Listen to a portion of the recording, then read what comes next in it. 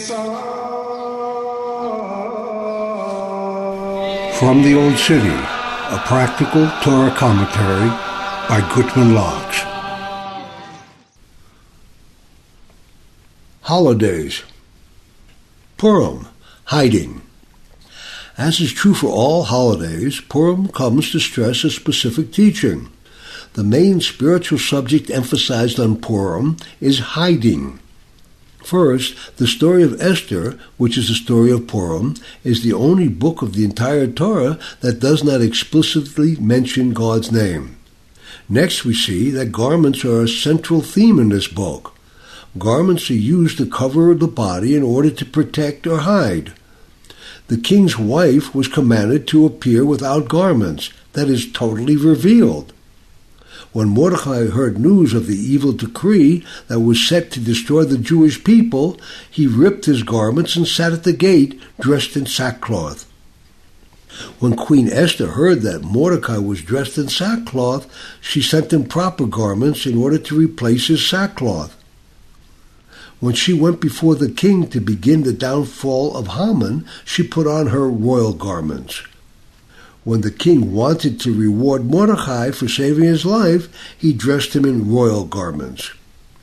When the decree was given that the Jews would be saved, Mordecai went out for the king in royal garments of blue and white, with a great golden crown and a wrap of linen and purple. What the story of Esther has come to teach by stressing these garments is best understood with a parable. Once there was a holy king. This king was not just an ordinary king, however regal an ordinary king might be. Rather, this king demonstrated his royalty by exuding a wondrous feeling of bliss. This feeling radiated from his presence. This feeling was so strong and so enjoyable that when his subjects would be invited into the king's palace for a feast, they would say, "This feeling emanating from the king is so wonderful. If only there could be more of it."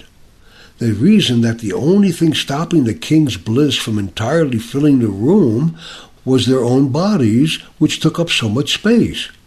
They decided to shrink in order to leave more room for the king's bliss. And it worked. As they shrunk, more and more bliss filled the room. They enjoyed the additional bliss so much that they shrunk again. And there was even more bliss. It felt so wonderful that they shrunk even further. And then there was even more bliss. They kept shrinking and shrinking until finally they completely disappeared. Unfortunately, this left the king with a problem. I want to enjoy a feast with my subjects, but every time I invite them over, he complained, they disappear on me. I want to eat and drink with my friends, but everyone I invite into the palace evaporates right before my eyes. I don't want to eat and drink all this food by myself. Wait a minute, I know what I can do, he reasoned. After all, I am the king, so I can do whatever I want. I'm going to apportion myself around the banquet table. I'm going to take small portions of myself and form these individual portions into different people, and on each person I'm going to put a distinct mask. Each portion is going to see itself solely as the person that its mask depicts. And this mask is going to be stuck on each portion so that none will be able to remove its mask for the entire party. Maybe some portions will be able to sneak a peek from time to time, but for the most part, the masks are going to be permanently affixed. What a party it will be! There will be eating and drinking, grand entertainment, with everyone ordering whatever he wants and everyone eating whatever he orders. Then, at the appropriate time, when the feast is over, the strings holding on the masks will be loosened and each person will be able to lift off its mask. Then everyone will see it was really only me sitting there all the time. This is the hidden story of Purim.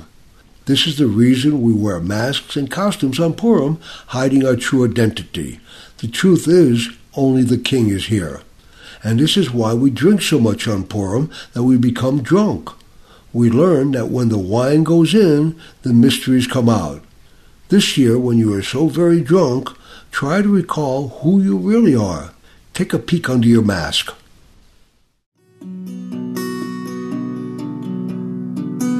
SiriusOne.com.